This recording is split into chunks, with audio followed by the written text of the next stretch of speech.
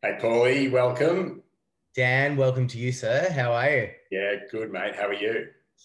Doing very well. How's Nat going? Baby number two is due soon. Yeah, imminently. She's great. She's just an absolute champion. We're, at about the 36th week mark, and she's wound up work and still plenty to do. We're in the process of building this new home as well, which is incredibly exciting, all encompassing. Definitely not much downtime, that's for sure. But it's wonderful to be part of a creative process in building the place that you hope to spend, at least the next decade of your life in. So it's pretty cool. It's like, we're being put in, I would say inconvenient situations, but incredibly grateful to have people around to be able to house us, etc. But to be able to step into, and this is the vision that we keep in the back of our minds constantly, to be able to step into something that we have created and be able to actually, that to be our internal reality for the next however long is going to be really, really satisfying. Awesome. Well, I can't wait to meet the new baby and can't wait to see the new place. Yeah, yeah. And it perfectly leads on to this important topic about communicating with our partners. And I guess we can just jump straight into your experience. Obviously, there's a lot on your plate, and we're supporting a lot of clients who have got a lot on their plate. And, just asking for solutions about how to create and carve out the appropriate time to have loving, open, warm conversations and communications with our partners, and how best to do that when we're so busy. And I guess you're right in the thick of it at the moment, so it'd be amazing to hear how it is for you and Nat. Yeah, look, I'd be lying if I said there weren't challenging times in the past. But it's about, like you said, being open in communication with our channels to one another, and being able to understand each other from a really like deep level. And the only way that can be achieved in my mind is by open communication. And then it's just about letting, for me, it's just about letting Nat know that I'm there for her in any way she sees fit, and just being ready, available, and open for each other. And, that seems all very, neat and tidy, but there's obvious outlying circumstances that take place. But even so, it's the rules don't change.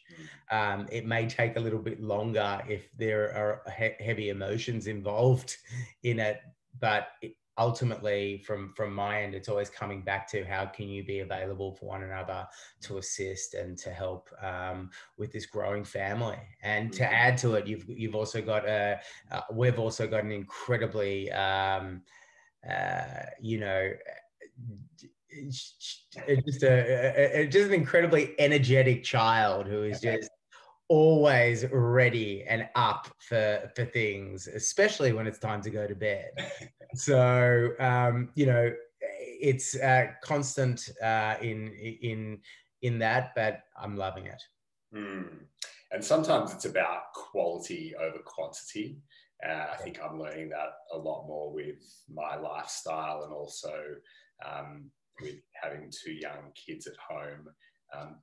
The moments that are together, especially just Romy and I, they might not be long in duration, but we really try and honor the quality of time that we have together.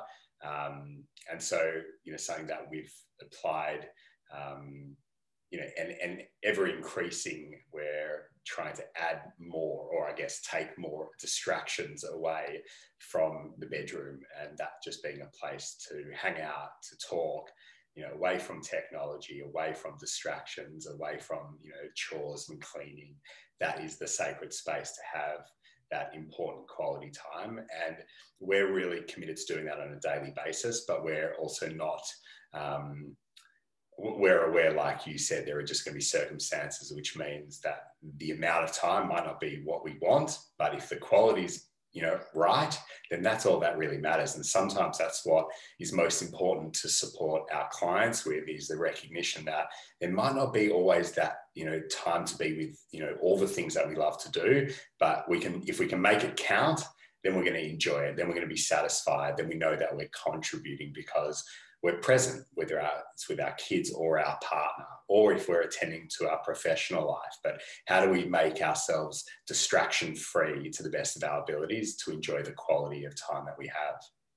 Yeah, completely. And, that's something that Nat and I also do by nominating a time throughout the week to just go for a walk around the block or take 30 minutes out to just spend time with each other, distraction free.